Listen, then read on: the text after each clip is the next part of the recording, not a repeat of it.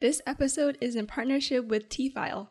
T-File is a queer woman-owned business focusing on single-origin artisan Chinese teas sourced directly from family farms. Founder Annie grew up in southern China, immersed in Kung Fu tea traditions.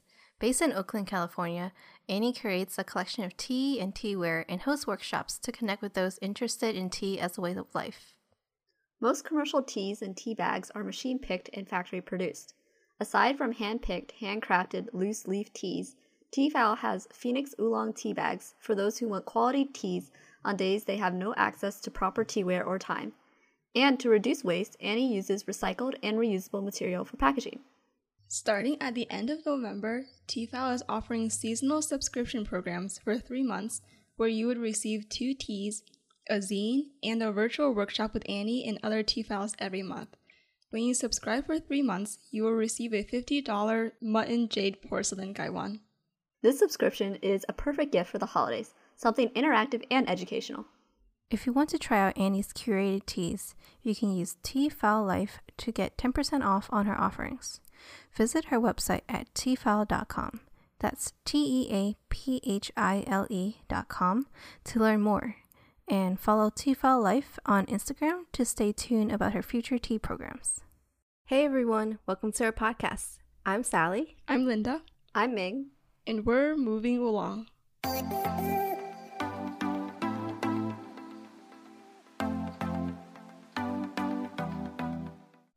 All right, welcome back to our podcast. Today we'll be exploring the Bermuda Triangle of Asian media. So we will each be giving a special lecture on a specific area of Asian media and also react to each other's lectures. So stay tuned for that. But onto our weekly recap. Linda, how was your week? I think the thing to note is that Sally gave me a new hairstyle this weekend. I mean, new hairstyle might be drastic because she just dyed the bottom half of my hair brown. But it's nice. It's definitely like the most dramatic thing I've dyed it, because when I did it before, it didn't really turn out. But my hair is like brown on the end. It looks really nice. And what else? Oh, so I did a reunion internship with the people over the summer, and one person said they listened to our podcast but only for the weekly update, and then they just skip everything else. And I feel like most people of our actually listen to listeners do these. that. Yeah, that's true. So I know, I was like, I'm bashful, but I'm glad that you listened to it. So that was nice to chat earlier today. And alright, I think the other thing I want to bring up is that I've been playing Hades a lot. I got a new game What is that? for the Switch. It's like it's like a fighting game kind of, but you're trying to you're the son of oh my god, who's like that Greek god in the Wait, Linda. Greek Huh? mythology? Linda, Yeah. you're literally Stefan. He was obsessed with that game for like a good few months. we are one. Anyway. Wait, maybe I should. I get knew I it recognized too. that name. Ew, Yeah, no. It's really fun. You should try it, because I don't use my Switch for Animal Crossing anymore, but this is like, it gives me that rush. But you're the son of Hades, and you're trying to fight your way out of the underworld, and the story building is really nice, and the characters and the art, the graphics are also really exciting to watch, and they basically show you around the whole underworld, and you get to talk to the different gods and goddesses. And you're like this kid who's like mad at his dad, so you get like a little bit of the character insight too. How did you find the game? Like, where did you hear of it to play it? So I saw a lot of animations on Twitter when they were working on the art, and it looked really nice. And there's this one scene where he's like brushing his hair back, Oh my and it comes gosh. out of the blood, and it's like super iconic. And then the dude who did it, he's like I think a queer artist, and the title of the storyboard is literally like sexually brushing blood out of hair rising from the underworld and stuff. gosh. So I think the art starting out was already pretty good. I'll That's definitely cool. check that out. I've been looking for a new game to play because I'm bored. COD isn't doing it anymore. No, I'm so bored of COD, COD. Animal Crossing, it's all dead. On to new things. Okay. Mhm. Meg, you are next. On to new things. Yeah, I guess I would have to say my highlight was probably getting my bangs cut by Sally. Styled and cut by Sally Salon. Yeah, that's really all I have to update. It's kind of okay. I kind of understand what Linda is saying, where it kind of does change your personality, because now I'm trying to do a middle part, and it's like I haven't had a middle part since I was an actual child. So this is like a whole new like identity. But woman. I thought I was gonna be able to show it off at work over Zoom or whatever, but for some reason, I guess people like everyone canceled their meetings. Like even though we were working Monday, Tuesday, and Wednesday before Thanksgiving, like everyone has canceled. Like even my one-on-one was canceled, so I have no one to show it off to. My mom didn't even notice. Yeah, that's pretty much all I've been up to. I'm getting back into a new book to read, so maybe I'll talk about that later. But yeah, I'm looking forward to eating on Thursday, and that's pretty much it. Yeah. Okay, I guess I'm next.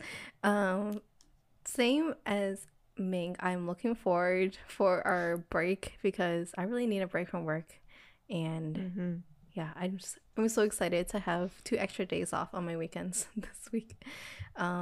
But for my weekly update, so last week, when we talked with Liz, I was activated by Ming and Liz because I heard both of them are going to Chinese school. I mean, I knew Ming was going to Chinese school, but I heard Liz was also going to Chinese school. So then I was like, maybe I need to start improving my Chinese too. So then I looked into like Chinese classes around like the area or like online. Had no luck in finding, because I looked specifically for Cantonese classes. I had no luck. So then I looked into this website. It's called like Canto Lounge, and they wrote this whole article about like Cantonese resources for I think it's for non-Mandarin speakers or something like that. But anyways, it was like a long list of like media resources that I could use to kind of improve my Cantonese. And I found this podcast called DIU or DIU podcast. And it's like, it stands for Daily Issues Uncovered. But anyways, it has this corner, this like Cantonese corner of the podcast where I guess they kind of just talk about like certain topics in Cantonese. And I mean, like, I already know how to speak Cantonese, but it's just nice to like hear people use it in conversation. And they also have this corner about Chinese idiom or Cantonese idioms, which are really interesting to me because like Cantonese has a lot of like weird idioms. When you translate it to English, it doesn't make any sense. But then it's like random animals and like random words put together. But then in Cantonese, it makes sense for some reason. So that's fun to listen to. And then I also started this really good Chinese drama, which is not Cantonese, it's in Mandarin, but it's this like historical drama called The Untamed. It was aired last year. And I told Ming and Linda about this already, but I'm like really into it now. Like, I'll talk more about it. More than Startup? Okay, not more than probably on the equal level as Startup. I really like this drama because I don't have to wait. I can like binge the episodes. Oh yeah. And it has a lot of episodes. I think 50 episodes. So I've got a long way to go, but it's really good so far. And I like it's been a while since I watched a drama that's set in like historical age, so it's fun to see that too. Maybe I'll pick it up and start watching it after I finish my Peppa Pig. I thought I would learn more Chinese by watching it, but it's kind of hard because the people talk in like historical Chinese, which is really different from what you say now. So, but it's still fun to watch. When I was trying to look for stuff to watch to like learn or like just hear it more Chinese, like Mandarin, they said that like historical drama is like the highest difficulty because they use a bunch of like flowery language. And then they were like suggesting like, oh, depending on what level you are, you can watch this or this on Netflix. And I can't watch any of it. So yeah, that's pretty cool. Yeah, but I've been I've struggling like because I want to learn, like I want to train my ear to learn or like listen to the Chinese, but then at the same time I have to read the subtitles, but then the subtitles they don't always like correspond word to word to what they're saying, so then I'm like having cognitive dissonance while watching this drama. But it's fine. It's fine. I mean, culturally it's still fun to see like what it was like back then. Okay, cool. I guess that's the start to our media review. All right, so this is the start of our Bermuda Triangle of Asian media exploration, and I'm the first to talk. So my topic is all about Asian TV series. So just a little intro into why I want to talk about Asian films and TV series is back in episode 9 of our podcast, in our To All the Asians on Screen episode. This is all the way at the beginning of the year when the Academy Awards were just happening. We talked about how proud we were for all the Asian representation on screen, and specifically about Parasite's like record-breaking win as the first non-English language film in Oscars history. So in that episode, I talked about how I was like impressed by the film Parasite, but I wasn't like, my mind wasn't blown by it because I had been exposed to so many great like productions from the Asian film industry before. So I thought this would be a perfect opportunity to share all of my favorite films and TV series, specifically East Asian films, because that's just what I've been consuming so far. And in the words of the great director Bong Joon-ho, I think he said this. He said the barrier for consuming non-English media is just the 1 centimeter tall subtitles. So anyways, with subtitles, you can enjoy any type of media. There's no limitations. So yeah. So the specific form of media that I've have the most experience in is K-dramas, of course. So this would be a very exhaustive list of K-dramas and a very small list of other kind of media, other language medias. But let me give you the breakdown of all my favorite K-dramas. So we have several genres. Mainstream, which is like the most popular K-dramas that just like everyone in general liked. And then I have some that fall into fantasy, which is like supernatural, ghosts, spirits, mythical creatures stuff. And then I have a youth segment, which is like, I guess they're still like students in school or college and talking about like coming of age themes. So we'll get more into that later. I might add some more if I have time. But to start off with the mainstream dramas, my top recommendation, which is also like probably a drama everyone has already seen if you're into K-dramas, but Crash Landing on You, of course. I think it was a really good drama because it had the typical K-drama tropes where, I don't know, like the rich CEO meets like a normal person that's not rich.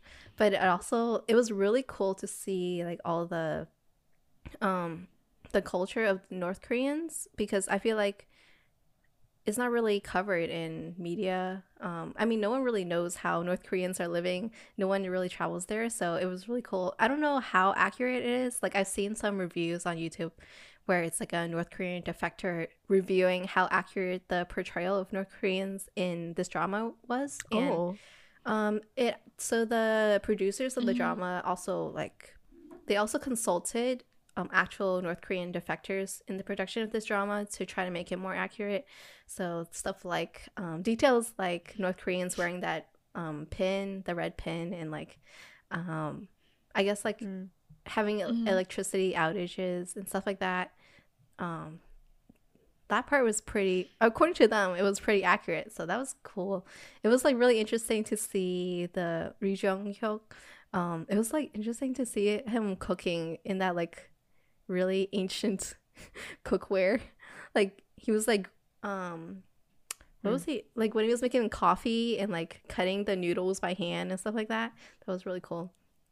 But yeah, in general, it was a good story and had a little bit of everything. Like it had suspense, had romance, had comedy. So yeah, it was a well-rounded drama for me. And my rating. What would you rate it? I think I would do You have to set up 9 a out of rating 10? system. yeah. I feel like it's hard to give a 10 out of 10. Okay. Mhm. I don't know. I just What feel is like it missing? it's hard to Yeah. give anything a 10 out of 10. Yeah. She wants to reserve it. I'll She's reserve got to it reserve that for extra. my favorite drama, which will be at the end. No, it's at the end. Okay. All right, The let's hear it. Okay, I'll just go into the next category, which is fantasy. So this is also a very popular genre in K-dramas because they have a lot of legends and like I guess people really like also hearing stories about like ghosts and spirits, like what people do in their afterlife, stuff like that. So I'm gonna have to give 2 recommendations for this category because I have 2 that I really like. So the first one is Goblin, can't which is decide. also like a pretty mainstream knew it. drama. A lot of people liked it. It's about this guy who he's like basically he's a goblin, so he's like he doesn't age. So he's been here since like the ancient times, and has this like duty, or I don't know, I forgot. He like committed this crime and then he was punished by having to do some spiritual work, or like collect the spirits or something like that. And then his friend, the Grim Reaper, I love their like the dynamic between the Grim Reaper and the Goblin is really fun to watch. And they're all like kind of old ajushis, like they're around their 40s or late 30s, like the actors, but they still give such a fun and like comedic comedic vibe to the drama. I don't know. But yeah, it's really fun. It's a like same thing as Crash Landing on You. It was like a well-rounded drama where it has suspense, romance, comedy, everything. It's got it. And the chemistry between the actors, not just romantic chemistry, was really good. So highly recommend it. The next one that also falls into fantasy is Hotel de Luna. So this one also has to do with like spirits. And it's basically, I guess the theme is that like whenever you have a fantasy drama, there's always some person who's been on Earth for like a very long time. So in this case, it's the girl. She's like this owner of this hotel for spirits that are about to pass over into the afterlife. So like I guess spirits of people who just died, they stay and like resolve their last regrets, or just like resolve their last regrets and conflicts in this hotel. And she kind of helps them out, she has like special powers to grant their wishes, but she's also like kind of capitalistic, so she wants their money in return for helping them. And like she's so the female lead is IU. She's just really popular. Yeah, she's really popular. And I really like her. She's a good actress, and her chemistry with the male lead was also pretty good. And the male lead is like a normal human who got roped into helping her out because of this incident when he was younger. And basically he's like the manager. He becomes like the manager of the hotel because he's the only person who can do like human things for the hotel, like I don't know, like financial things for the bank or whatever, or like meeting with other humans, stuff like that. So and then the two like fall in love eventually, and then it's a sad ending because the girl has to leave because she's not actually like supposed to be here, because her real like human life was a long time ago, and like it's past her years, whatever. Okay, on to the next genre. Okay, Wait, what is your reaction? Let's react to this. Okay, I heard Hotel de Luna was very visually appealing. Like their outfits are very elaborate. Lead had a different outfit for literally every scene, but it was very like cinematographically, it was very like beautiful and pleasing to watch. And because it's also like a fantasy fantasy kind of thing, like fantasy setting. Yeah, the like CGI. the hotel was really pretty, and like when they're flashing back to like the olden times, like that stuff was pretty I don't know, it was like well shot and like high production. Yeah, high production value. The next genre I have is youth dramas, which is my favorite genre, honestly, because I really like these dramas that like make you feel good after you watch them. Like I like suspense and like crime and all that, but I can only watch so much. Like I need the youth drama, the happiness and like bubbly feeling. I don't know.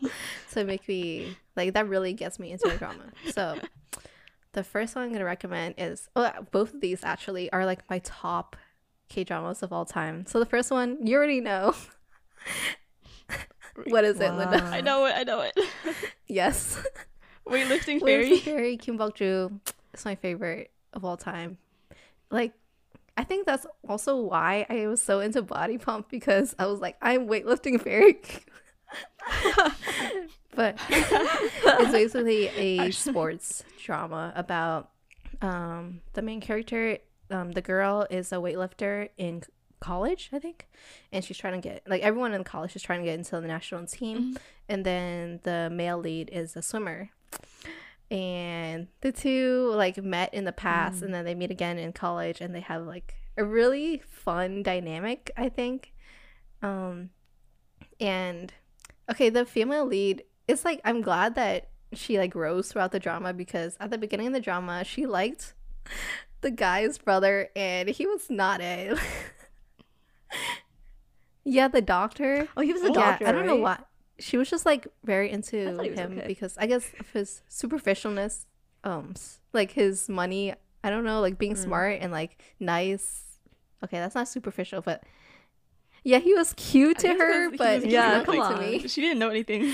But anyways, yeah, it was Okay. it was also like a lot about character development, because you can see like her relationship with her family, especially her dad, who's like a single parent.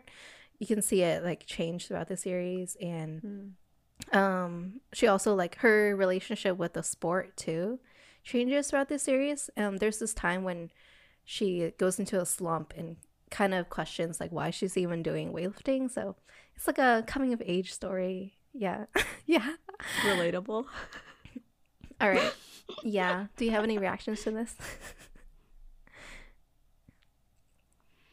Wait, I have a question, because I guess out of us three, I'm the newest to K-dramas. I've only watched a few, but I don't know if you'll get to this later, but are all of the ones that you've watched, do they all have some type of romantic like plot or Yeah. subplot? Like, is that like just a thing in the K-drama? It is a very universal universe. thing in K-dramas, because I mean, it's something everyone can relate to, because everyone is like, everyone would be interested in romance, I think. But there are some that I've watched that don't have any romance at all, but I didn't. My list is too long to include them, so I only included my top ones. But there are some really good ones that don't have romance as the main theme. But yeah. Okay, my last one for K-dramas is Reply 1988. And this is a really interesting K-drama. Actually, it's a whole series. So there's Reply 1997, 1988, and 1994. But 1988 holds a special place in my heart, because just because of the dynamics between the characters. So in all of them, there's this common theme of like family, and there's always like a friend group that the story surrounds.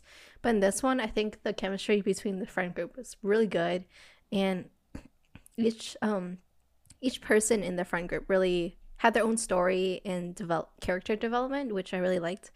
But I did not like the ending.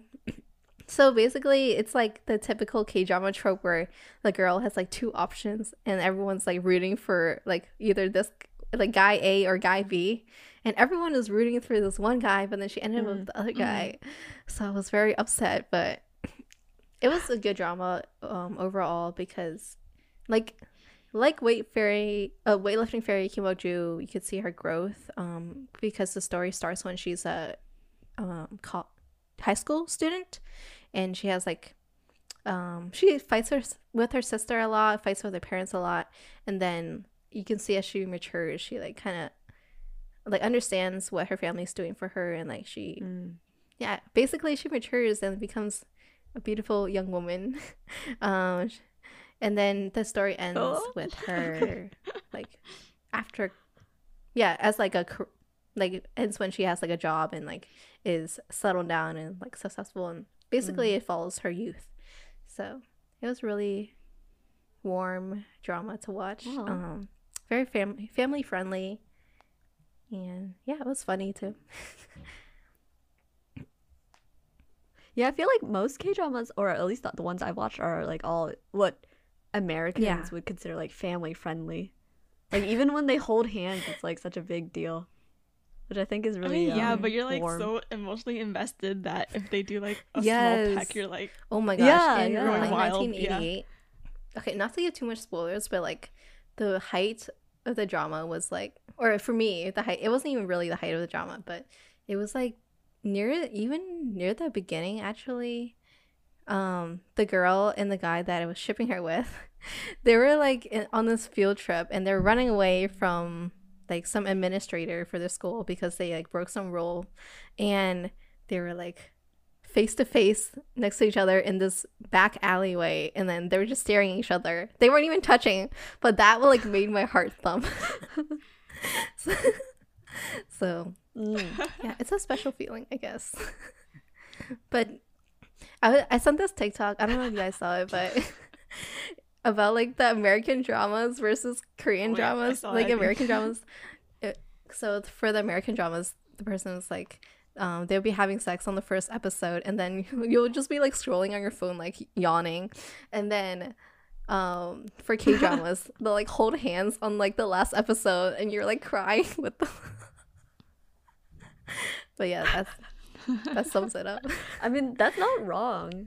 I don't know how I don't understand how they do it, but like the way that they, maybe because they like just really drag it out, and like the suspense and they build up the characters so Yeah. much that you become so invested. Like I think they're really good at making you really invested, not even in like the main characters, but I feel like a lot of times my favorite characters in the Yeah. few that I've watched are like the side characters or like the funny friends. Like I don't Yeah. know, there's character development like everywhere.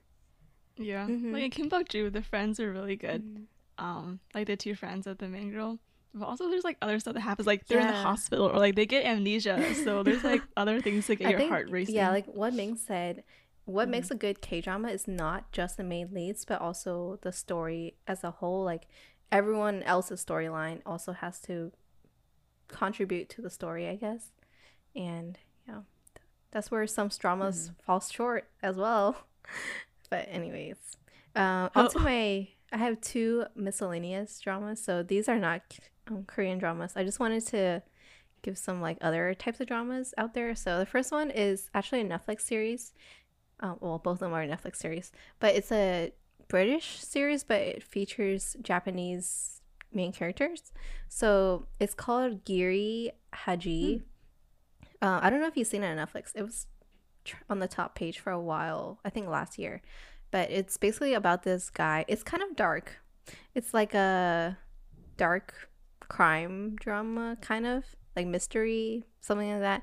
But it's about this guy who's a detective in Tokyo, and he goes to London to search for his brother, who like everyone thought he was dead, but his brother he like ran away to Tokyo because he murdered like this nephew of this yakuza. So it deals into like the Japanese yakuza and also London like criminals. So basically he goes to London and he tries to find his brother, and then he also like learns about all the like dark crimes of like the, I don't know, like the London crime world. But he meets it's kind of dark, honestly. Like there isn't that much comedy, which is why I did not finish it. But I think if you're into it, I think if you're into this kind of stuff, you would like it. But he like makes friends with like a like police in London, and he also meets this sex worker who interestingly the sex worker helps him to find more connections to search for his brother. And then I like this drama because it also well, it's not a drama. I guess like a TV series.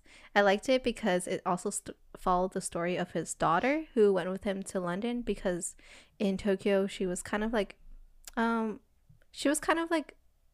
a recluse and she was like rebellious. But then once she moved to London, she kind of like opened herself up and she hung out more with a sex worker who kind of introduced her to like kind of taught her how to have fun, I guess.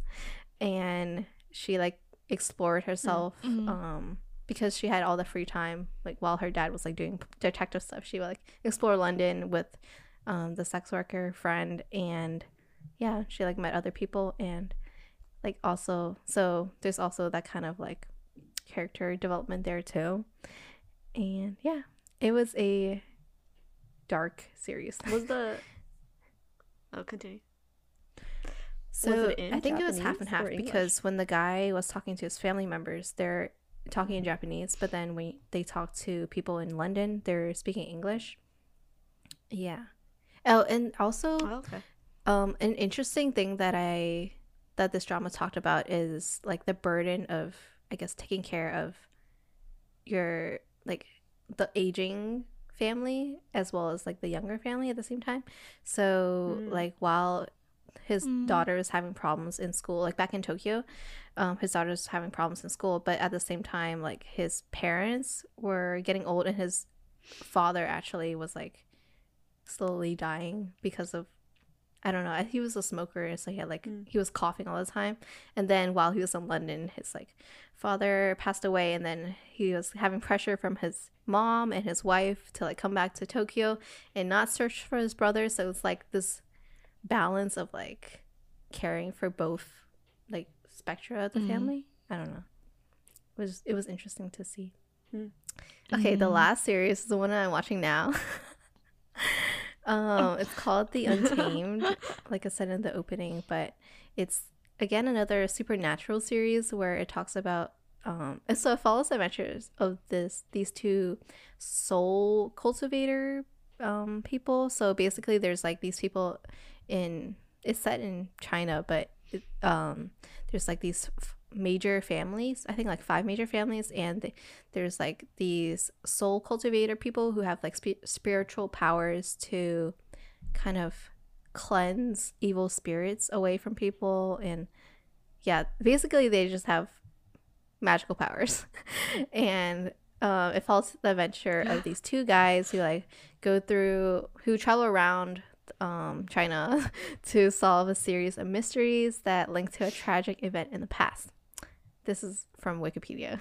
While the original... Okay, so an interesting thing about this drama is it's based off of a web novel, and the web novel like has this like explicit romance between the 2 male main characters, but then the adaptation in this like film or in this TV show adaptation, it was censored, but it still has like homoerotic subtext. So I don't know. I'm not sure. I haven't finished the series, so I'm not sure like what's gonna become of it. But I see it.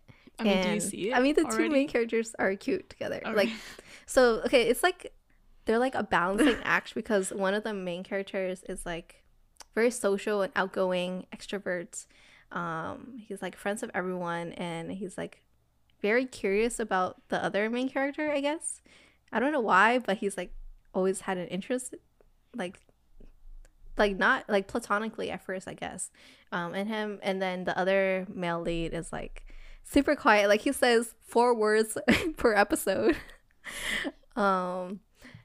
He's like, wow. He has no expression on his face, but also he cares about the other male lead, like secretly or like quietly cares for him. So it's like it's cute to see them together because like the dynamic between the 2 is funny. Yeah. That's all I got.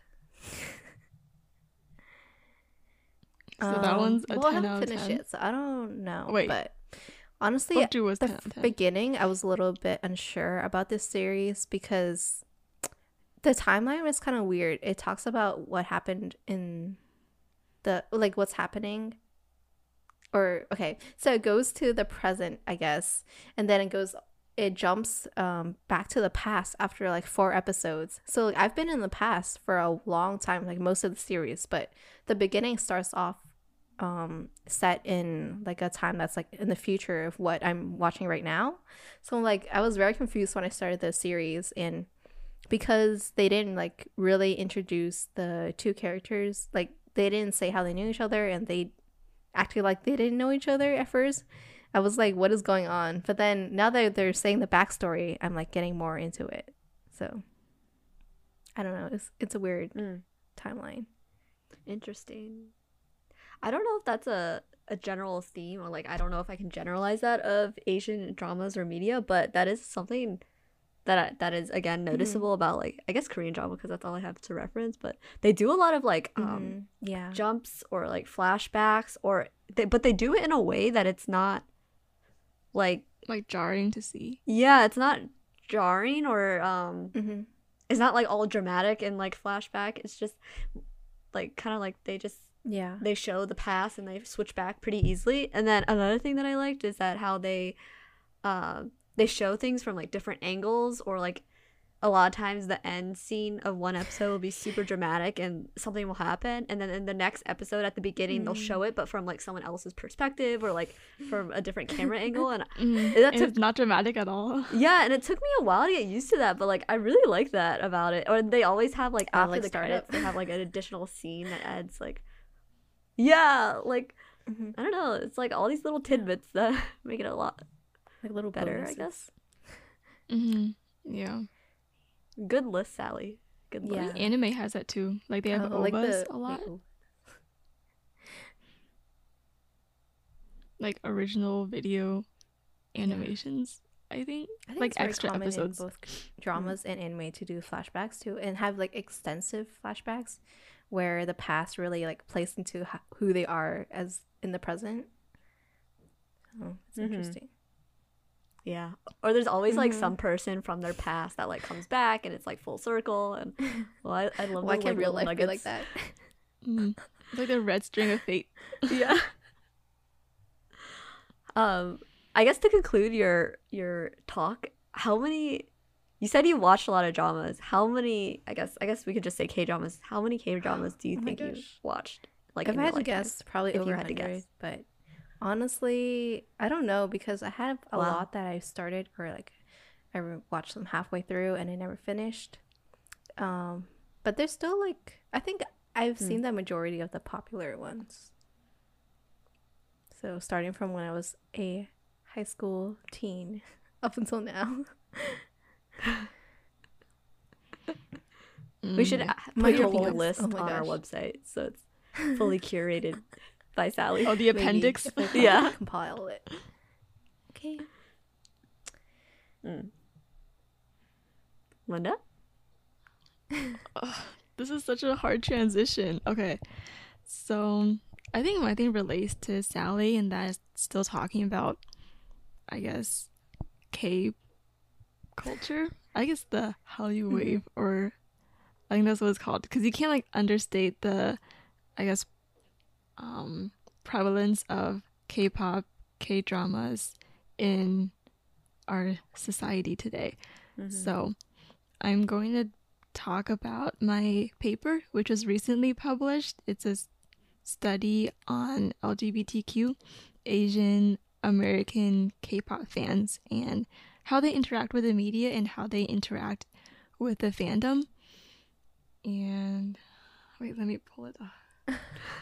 Sally got me all excited talking about K-dramas that I completely lost where You have to pivot. my thing went. Yeah. Pivot your thoughts. Okay.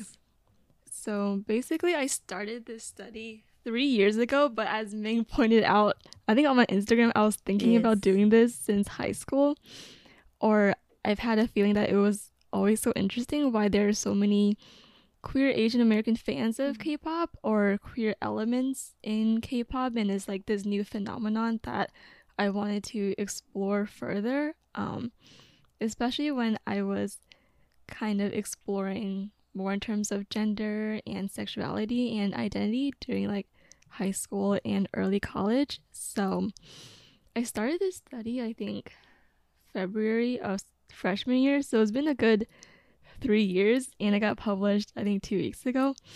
So it's a huge chunk of time, I think. I mean, a long time I was just waiting for the results, but it's just like cool to see it come out. So I think I went over the premise a little bit, that K-pop is increasingly popular in Western media and also within our social circles and in media. So I wanted to investigate that and hopefully document what this phenomenon is and what people were feeling about it, because I think the voices of fans are kind of understated, especially in academic study. So it was a way to bring them to light and also maybe validate them to other people who may relate. So, blah, blah, blah. Hang on. Okay, so I wanted to focus on studying the representation and reception of this demographic to further understand identity development and risk factors in terms of mental health and just being a feeling of belonging in general as a marginalized population, and protective mechanisms and resilience as it relates to the media. So K-pop has the potential to become a distinctive meaning-making platform for Asian Americans, especially as it stands in the middle between the Asianness, like that whole I guess motherland type thing, and its connection to American elements. So it's kind of a hybridized media. And a lot of Asian Americans in previous research see cultural closeness through K-pop because it's a digestible way to consume Asian culture, because it's so widely available on YouTube and social media. And once you get into it, you can watch things that have subtitles and you get to kind of take a peek through the culture in that way.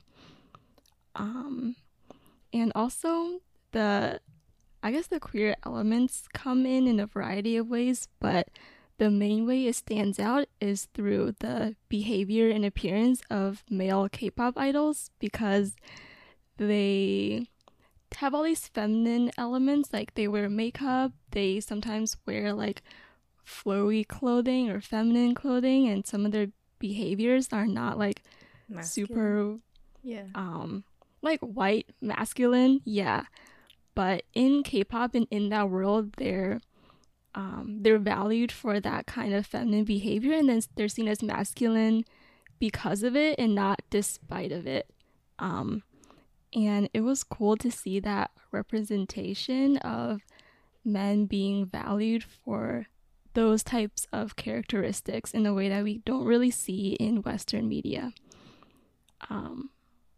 So that was kind of the introduction to the intersections of Asian American identity and queer identity in K-pop. But as we know, the industry is super problematic, and while K-pop itself can't inherently be a sort of queer feminist or progressive space, it can serve as a platform for fans to explore their desires and identities, and they can process and kind of reorient the media for themselves in a transformative way. The methodology is we interviewed 16 different LGBTQ Asian American K-pop fans, and there was a large variety of identities, because even though these characteristics are pretty specific, and we also did a survey that you had to be familiar with K-pop and not just like interacting with it on a passing level. So these people were like identified as fans themselves, and we did like interviews with them over the phone or in person, and then we coded these interviews through something called grounded theory, which the premise is that the results are grounded in the experiences of the participants. So we want to keep our findings as close to the real experiences of people as possible. So if you see through my results, we keep quotes directly from the people that we interviewed to kind of exemplify the ideas presented and maintain their voice and integrity throughout the data coding process. So I had a couple people to help me code things, and we did them together over the course of a year. And it was a super long time because I had to transcribe everything, and that takes a million years to do with 16 hours of interviews. So qualitative study is like a whole process, but I think it's super worth it in the end because you can see the different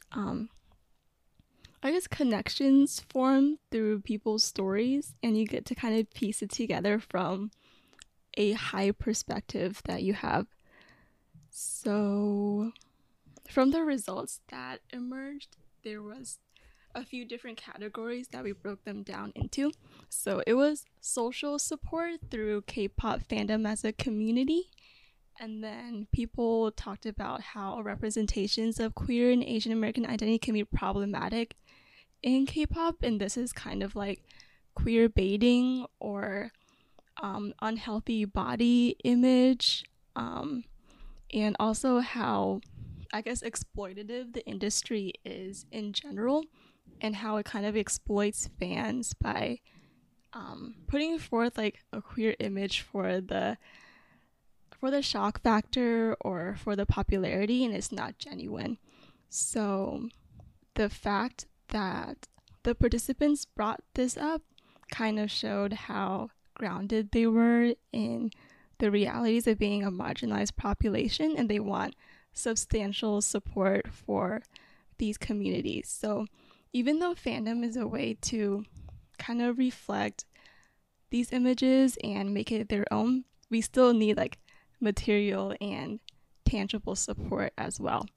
So that was one theme that came up. And then the last theme is fan labor as agency, or how fans can kind of take these representations or the canon presented to them and use it to write their own stories or process their own emotions.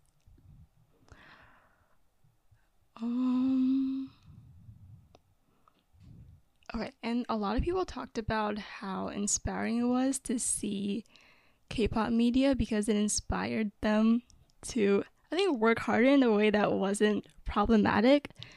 Because, you know, the model minority myth is that Asian Americans are supposed to be super successful, but if you see K-pop idols being successful or working hard in their dreams, it kind of motivates you to do the same. But it isn't that you can be a model minority, it's so you can be, you know, popular and well-liked as some kind of celebrity or someone that people look up to. So it was an alternate way of representation as well, and people said it was cool to see how Asian people could be cool in K-pop as opposed to like in Western media where Asian people are like nerds or some kind of stereotype.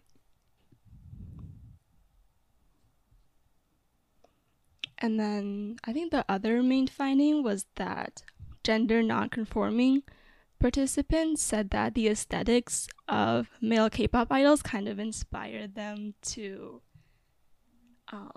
have their own style because they were able to provide things like makeup or like fashion inspiration, and people who were kind of like struggling with how to present gender-wise could take some, I guess, inspiration or like a mood board from people from K-pop idol stages or how they dress and things like that, because you couldn't really see another I think Asian American person who had the same kind of style. So it was a widely available type of aesthetic to draw from and to feel more confident in. I think we talked about social support, that it was cool to have fandom be a place because there's so many other queer Asian Americans in it, so you could kind of network and find that support through this affinity space because you already have something in common, so it's easy to talk and relate to others. And since it's mostly online, people felt safer because there was a degree of anonymity to share more about each other, and people drew connections between being an anime fan and being a K-pop fan, both communities which were largely represented online, and it's like a place of escapism in both being involved in the media and in also being involved in an online community where you can escape to somewhere else or escape to be a person you couldn't be in real life. Mm-hmm. What else? I have questions if you're... Yes.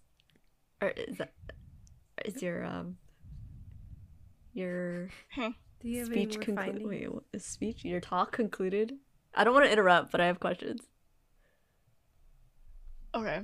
I feel like I don't have much else to say, but yes, questions are open. Okay, I was trying to remember them while you were talking because I didn't want to interrupt because you were on a flow, but You could have interrupted. I was struggling to find out what to say.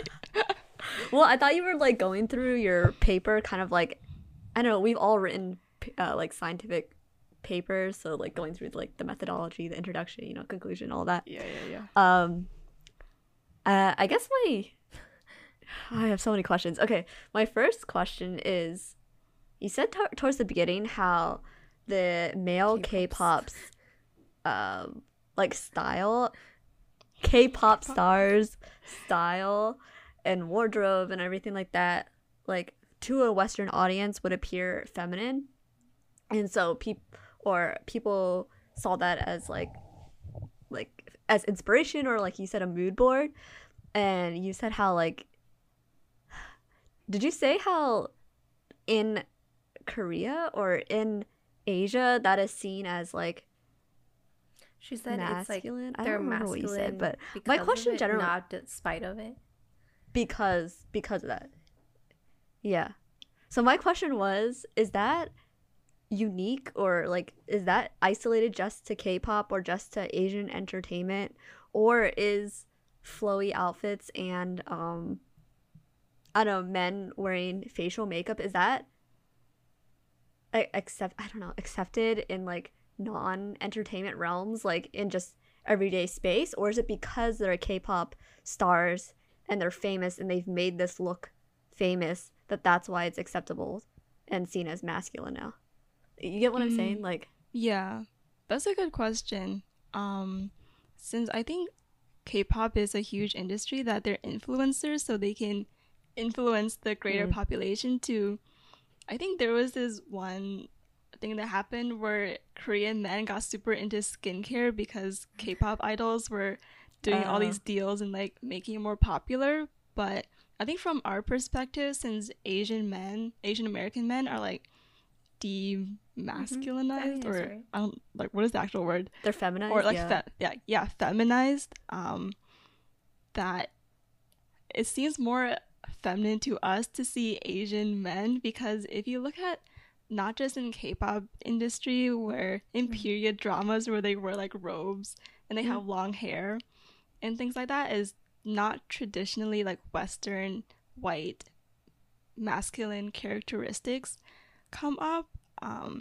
So I think from our like Western view, they seem feminine no matter what. But it is a good point that from the entertainment way, it's like a very specific subset of Asian men, because they're young, they're attractive, they're like picked out of the population to kind of stand out on stage. So it's definitely specific to the entertainment realm, but as like influencers with a huge engagement, there's some degree of influence. that makes sense. Yeah, I guess I was asking more of like, I guess like the chicken or the egg, like which came first kind of thing. But yeah, that makes sense, that of course if you're popular in the media, you're going to be influencing it. That's how it happens around the world. So thanks. I don't remember my other questions, so Sally, if you have other questions or anything. I don't have specific questions. I think everything you said makes sense. I liked your connection of how like what they give you, like what the K-pop stars, I guess, give you, which is like canon. People can make and like add on to it and like write their own stories based off of that. And but I do see a lot of like what you said, like with the queer baiting, it's like a really big thing. Probably getting more of a thing now Ming, do you have something to add? Yeah. That just reminded me of my question. It's related to queer baiting. Okay. That reminded me of my question. Okay, I guess I'll finish our thought. Keep going. So yeah, I think it's becoming more of a thing now too because I guess people are seeing, or the companies are seeing that it's successful in like baiting people, so they're probably like it's probably more widely used as like a quote unquote marketing scheme now. But there is like, I think also because of the like all the dating bans in like the industry, they have like there's no like there's nothing for them, there's no like material for them to work off of if they have like romantic interests with, or they like feed off of romantic interests with girls. So they like in the music videos and like I don't know, like their contents, they do tend to have more like just members looking at each other lustfully in the music videos, Yeah. like No one that's else. like the content that they're giving to their fans. So I don't know. So you're saying as a fan, since the Mhm. the actual celebrities aren't allowed to date, you're looking to the music videos. Or like just like their fill that content, all their not little just music gossipy videos, but their drama. contents in general, because they're not like really interacting with the like opposite gender idols. Like all they can do is interact within their groups, and like that's where I guess that's where Oh, the okay. queer baiting comes in, and like it's more, I guess it's more accessible to. Yeah, I don't know. I think the other problem is that for women specifically, they tend to fetishize relationships between two men. So like they Like might women be just fans? projecting, yeah, because there Okay. not another girl in the music video for them to be jealous of. It feels better Oh. to have the two men be together Yeah. than have like a competing woman in It's the also like the thought Yeah. that in the like situation or something. if there's a girl in the music video, then like they probably can't compare it to her because I don't know. But like and if it's like two members from the same group, then like they're, I don't know, in the fangirl's mind, they're like on equal level and like it's acceptable. I'm not sure. I'm not sure if that explained it, but Mm-hmm. Yeah. Or is one girl and like the 10 guys same in the girl. video are like chasing after her, and it's like, what is this story? Yeah. Yeah, I guess Sally kind of answered my question about queer baiting when, like, while she was explaining her question or answer, I guess. Yeah, because like, I didn't realize that that was a thing. I guess queer baiting from the K-pop industry, but yeah, I was more just wondering like if they were doing that intentionally, like I guess as a, like Sally says, as a marketing scheme, or it's just how that happened. I guess just having I the mean, such big male groups. yeah, it's kind of like the chicken and the egg thing. Like, Yeah. were they performing like queer context before, or did the fans like rile them up and like get the companies more motivation to put it forward? I mean, there's things that are like culturally specific, like, you know, skinship is more acceptable touching each in other. What is skinship? it's just like touching, Oh, but, like okay. friendly between people, Mhm. and it's like more acceptable in the K-pop sphere, or like close friendships between people of the same gender. I think that's the appeal, because they see like people of a group be close and form bonds, and that's the appeal of like watching their friendship or like watching their interactions, which makes like yeah. a ripe feeding ground to shipping, because the interactions are so They're like so borderline I guess, between platonic and close to each romantic other. sometimes, I guess. Yeah.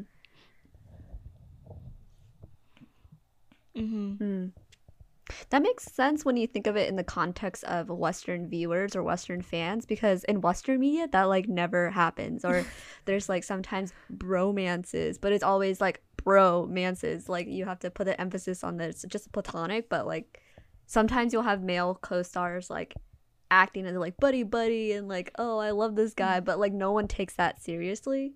So I guess from that context, the skinship or the closeness of like K-drama, well, not K-drama, K-pop groups may seem like closer than we're used to, I guess. Yeah. That's interesting.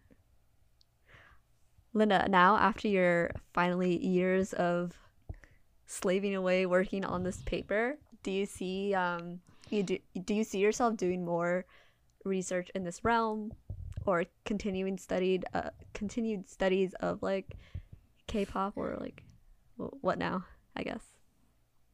I mean, fandom itself has always been really interesting, but as you mentioned, slaving away, I feel like the ideas could have been imparted the same way if it was an academic journal, if it was like a blog article, or if it was some kind of article for a magazine or something. So I do want to keep writing, but I think the time and rigorousness and the peer reviews were helpful in this instance because it validated what the ideas were. Because I think if I just put out an article by myself and didn't have the validation of my lab and my PI and the peer reviewers and this journal, I would have been like, are these ideas even real, or do these people really feel that way? But now that I've gotten like, I think, validation from this, I feel better about just writing things more casually. Because then the information gets valued a lot faster, and then you can kind of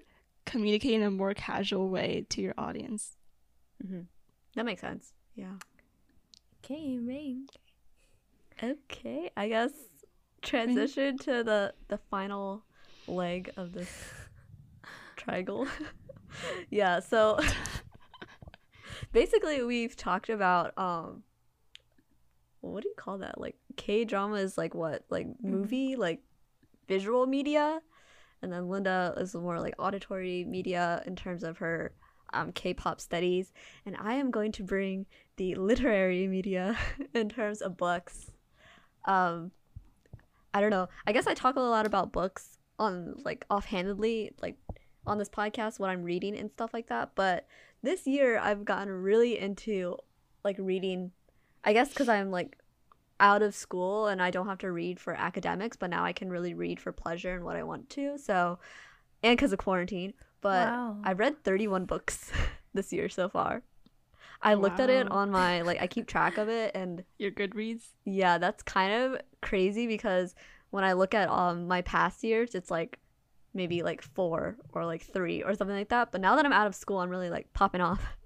So I'm not going to talk about all 31, but I've narrowed it down to like my top like 3 or 4. I can't choose one, so I just decided to narrow it down a little bit like that. And it's not a coincidence, but all of them are written by Asian or Asian American authors. I think because this year when I set out, like in January, I set out an intention of like reading more books written by Asian or Asian Americans. So I guess I'll begin with my like 5th level, what do you call that, like fourth choice book. Oh, Fourth low tier. Yeah, like it was really good. It made the top like 3 or 4, but it's called If I Had Your Face by Francis Cha. And okay, basically I've mentioned all these books to you before, but I'm going really in depth here. And so this book is contemporary fiction, so it does take place in contemporary Seoul, Korea, and it follows 5 women who live in the same apartment building, so that's basically how they're connected. And you find out later through the book that they all have the same connection to an orphanage as well, but it's kind of like given in bits and pieces because the book is told from each chapter, like switches, and it's from each woman's perspective. So you kind of learn their backstory as you go along. And I wrote all of their kind of like personalities, but it's basically based off of the plastic surgery, like beauty industry in South Korea. That's another main theme of the book. And so there's one woman who has had many plastic surgeries, and so she's like been altered, and she works at it's called a salon room, but she works there, and her job is to please like rich businessmen. So she entertains them, kind of like keeps them occupied, just accompanies them when they bring their friends and sometimes like business people to the rooms. And so the other women in the apartment, they like one of them wants to work there. She wants to get a she wants to get surgery on her face so she can look pretty and like join that room with the other person. And there's someone who is actually, she's mute, she doesn't speak because of a traumatic experience that happened in her like country hometown, and so she works as a hairdresser, but from her perspective you like learn about the rest of their lives and kind of what happened to her. And basically it's a really interesting book, not only because of the switching perspectives, but because none of the men in the book are good. Like they're all trash. And I don't know if that's refreshing to some, but for me I really enjoyed that because it was told from the woman's perspectives. And it wasn't like a sorry Sally, it's not like a K-drama where they kind of all like are really close and they all get along. They're close but in like a weird way where they're all there in Seoul to like be successful. Like they're all trying to climb up the ladder of success, but sometimes they have to be nasty towards each other and sometimes they have to like deal with the real circumstances. And so basically it's kind of like how Parasite took a look at class and gender in Korea. Like this is kind of the same, I guess if you were to analyze it, it has that same kind of theme of what it takes to be quote unquote like famous in Korea. And even when they make choices that are like completely wrong and like you as a reader know that they're making bad choices, you can't help but support them a little bit, like cheer them on because you want them to reach success.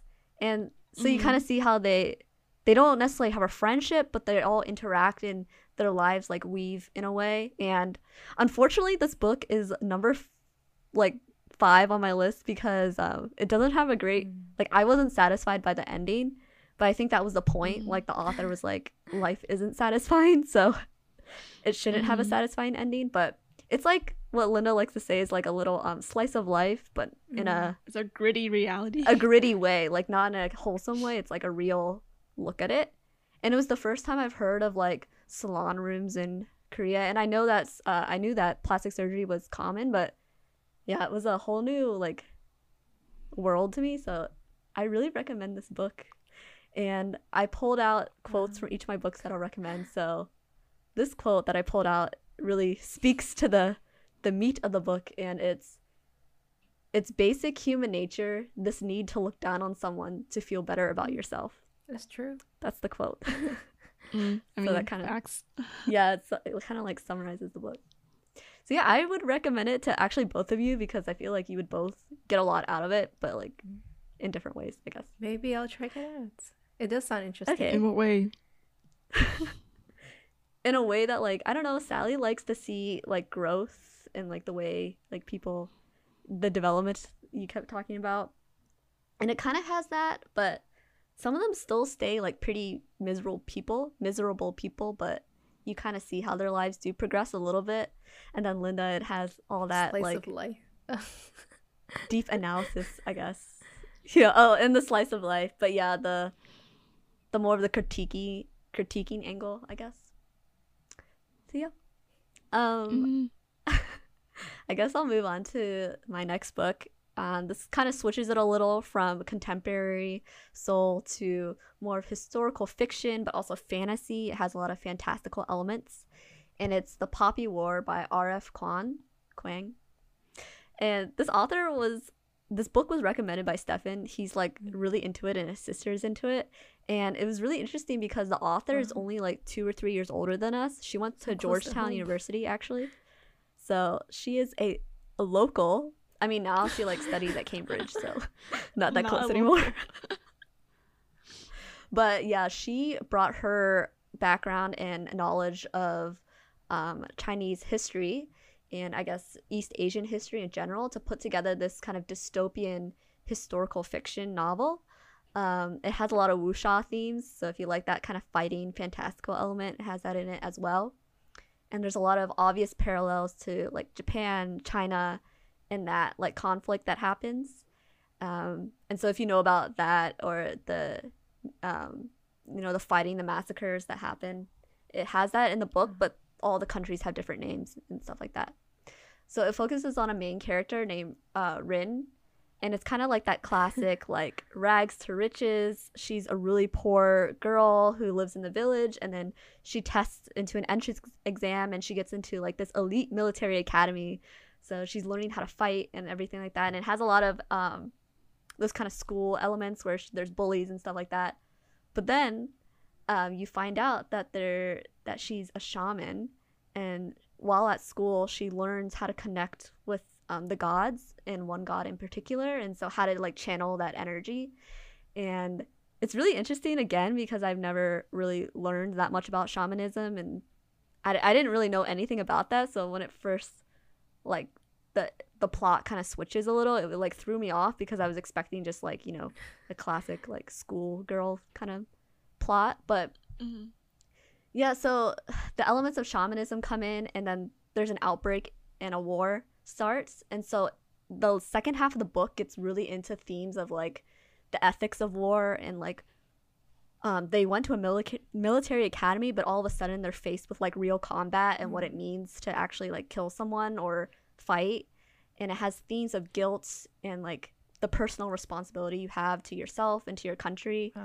And it's really interesting. I read the summary, and it summarizes it by saying like, how does someone go from fighting for the oppressed, because Rin, as like a poor girl, she was always bullied and could be seen as the one oppressed, and her country was oppressed by the other small like Japanese similar country, and then she later becomes the person that oppresses others and like is the one that people are fighting against. So it has a lot of that kind of theme. I don't know, it's really interesting, and I think Sally, you might like it a lot, because it has a lot of those fantastical elements, but also sounds interesting, with a lot of history in it as well. Yeah, I really recommend it. It's a long book. Like this one I think is like around 600 pages, but you flew through Circe, so I'm sure you can get through this one. My book list is gonna be your books. Yes, please. Yeah, basically, I could just send you the notes. The quote that I pulled from this is, "If you hold the fate of the country in your hands, you have accepted your obligation to your people, then your life ceases to be your own." So it's like the idea of like when you start fighting a war and you're the leader, you're igniting something that can't be taken back, so and you're crazy responsible that for like someone millions. close to our age wrote this whole book. Yeah, it is a dense book, and it has a lot of, there's like a few humorous passages, but it's kind of heavy at some points. Like it gets into like real things, even though it's so fantasy. But yeah, I recommend that book. It sounds kind of like, takes a lot of energy to read, because it gets into the thing where you're like a small speck in like the masses, and it's something hard to come to terms with or like approach. Yeah, and it's really interesting because it's not told from her perspective. Like, she's not the one narrating it, but you do see her side of things a lot of times, and so you understand what she's dealing with. And I'm reading the second book right now. It's a series? Wow. Yeah, it's a trilogy. Yeah, it's a trilogy. The third one just came out, but I'm reading the second one, and I'm not trying to spoil it, but it gets more into the idea of self-guilt, and there's themes of like addiction in it, and yeah, it's pretty heavy in this one, but I highly recommend it. Highly recommend. Okay, because we're running low on time, I'll just skip to my number one book, which surprisingly is not Circe, even though I've talked a lot about it, and it's not Pachinko, which I was going to talk about, but the third book is Everything I Never Told You by Celeste Ng. And if that name sounds familiar, it should sound familiar, because she's also the author of Little Fires Everywhere, which was like a big, what was it, HBO? Yeah. Hulu. Yeah. Right? Hulu. It was a big Hulu like series. But I actually read her first book. This is the book she first wrote a while ago. And it's, again, another mystery kind of psychological thriller type of book. And unlike the other books that I mentioned, this one reads really quickly. Like, I read this in under a day, like very fast. So you can like read it pretty quickly. But it focuses on a Chinese American family in the 1970s in like rural Ohio. So like your classic like picket fence towns. Yeah, actually. Ooh, well, maybe this will tempt you, because It's a really, really good book. Yeah, so basically the family is composed of Marilyn, who is actually a white woman who she ignored the traditional roles her mom wanted to follow when she was growing up. She wanted to be a doctor, and like since it's set in the 1970s, Marilyn growing up would be like in the like 50s. So she's like trying to face that discrimination, go to med school until she meets her TA.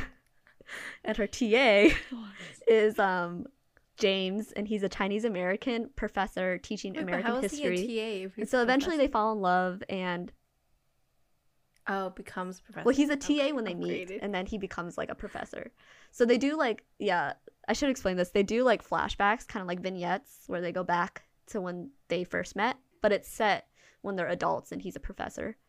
And so they raise 3 kids who are obviously like half Chinese, half white, and the oldest son is like really ignored. He just wants to get out of the town and go to university. The middle sisters, who the book is all focused on, her name is Lydia, and she's like the perfect daughter. She does excellent in school. She's supposedly well liked. And then the younger daughter is like completely ignored. That's like so they weird. literally she hides I feel under the usually table, it's and middle kid they forget that's about her. ignored. And like the oldest and youngest get most attention. Right? But you find out later why she's the one that's favored, and this goes Why? into like the whole themes of the story, because the whole plot of it is, this is not a spoiler, you find out in the first chapter that Lydia's body is found in the river or in the lake, like she drowned, and no one knows what happened to her. And so that's what the whole book is set around, this mystery of like what happened to Lydia. And so throughout the book, of course there's a bad boy in the town that people suspect, but you find out that it's actually, I'm not going to spoil it, but a lot of it has to do with the family. And basically reviews called it like a family portrait of like what it's like to be Chinese American living in this white rural town, and the themes of like personal guilt and baggage behind bringing your kids there, and the parents' own experiences and guilt, and how that impacts how they raise their kids, especially Lydia, because there's a lot of Oh like my god, it's probably suicide, right? Oh yeah, don't say this. there's a lot of burdens and expectations placed on her specifically, and you'll find out why as you keep reading. And I don't know, it was such a, like, I like a really good thriller and mystery, but it's not really about that at all. It's really about the family. And even though I didn't grow up in the 1970s like white Ohio town, I could empathize with them. Oh yeah, I could have. I could really like empathize with that feeling of like not belonging, but also like trying really hard to fit in. And yeah, it's so sad because it's one of those books where you can relate to literally everyone. Like everyone does things that are really bad in this book, but you can relate and understand why they did everything they did. And so I feel for the mom and the dad and the brother and the sister, even the bad boy. I feel for him, and it's just it really like, this book was all over the place in terms of my emotions. So yeah, if you really like those types of books where there's missed opportunities, or like they could have said something to stop something, but like, and then yeah, it is a frustrating book, but it's like it has a really good ending that I think makes it all worth it. So it's not like you're not left, feeling horrible. But yeah, I really recommend this book because it's told from each character's perspective as well. So you get into their head of why they did a certain thing, and you really like feel invested in this family. Anyway, Celeste is like such a great author that I would say forget about the Hulu series and just read her books. Hulu series is good though. Okay, yeah, that's true.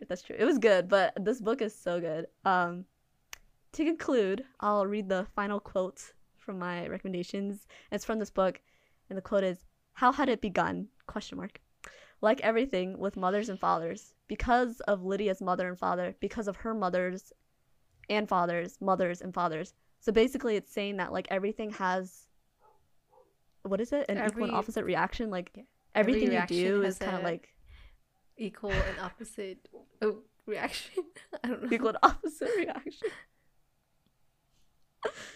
It's like whatever you do kind of like informs what happens next in the next generation, and the generation after that. Effect or something.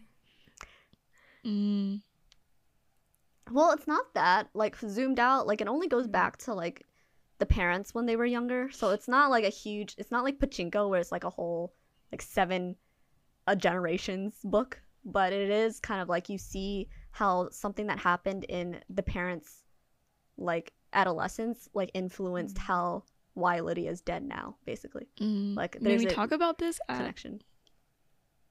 we talk about this at work is something called like Ghosts in the Nursery, which is What? Wait, what? how we're just like the remnants of parents' experiences gets passed down subconsciously to the kid, whether you see it or not. And it's like this whole like psychoanalytic thing. Wait, So- yeah. Yeah. I think that's the exact thing then, because oh, that's interesting. I didn't know there was a term for that. It's interesting that you talk about that because just today I was talking to my roommate. We were like, I guess, sharing our childhood traumas and like basically talking about how our parents like raised us. Oh, and, really like, bonding. how we both went through kind of like strict parenting and like we had so many like activities to do and like expectations, I guess. But like, and then we were like, when we have children, like we're probably gonna be the same, even though we like as children we were like we hated it so much, but then as when we're parents we're probably gonna repeat the same thing that our parents did.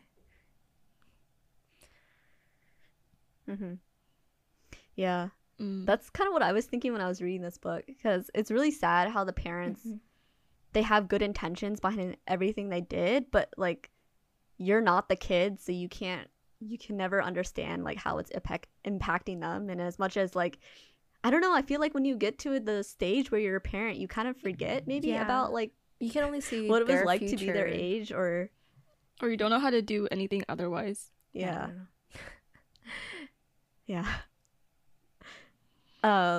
In conclusion, the book made me very hesitant to be a parent. Yeah. Yeah, that's true.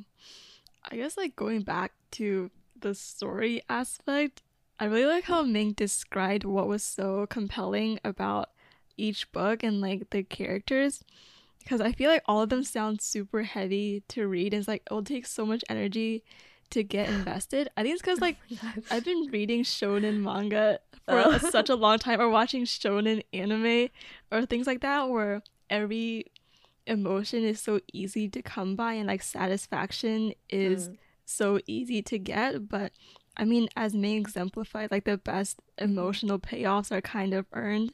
And as like an adult, I feel like I'm regressing to escapism in K-pop or like in shonen anime where things are youthful and easy. But I think all of Ming's stories have this really, I think, rich elements of conflict and things like that that make a narrative worth it to really invest in. What's the last So I time you might read read a a book? book in the future. Is that your conclusion? I need to read. Yeah. I will say though, there's a time and place for all of these different types of entertainment, because I love watching K-dramas, and like really that's one of my favorite things about K-dramas is how easily things come to it. Like the emotions are so obvious and you get so caught up very easily. But books, I guess like I get caught up in them as take well, work. but like you said, Linda, it Yeah. takes more of like I have to like think, and it, like sometimes it hurts to think after work. But it's like there's a time and place for all these different types of media, and I think that's really great that we all brought so many recommendations that you all should check out, and they're all like Asian American. You know, put some more of that on your screen instead of the same like white boy with blonde hair. Ew. It's not Noah blonde. Centipede. He has brown hair. Oh, But yeah, well. yeah. Maybe we can offer some other alternatives, and you should, if you're listening still, you should check out Linda's paper. Yes, we'll Maybe link read it everything thoroughly. on our website. You know, really get into that. APA. In citation form. APA.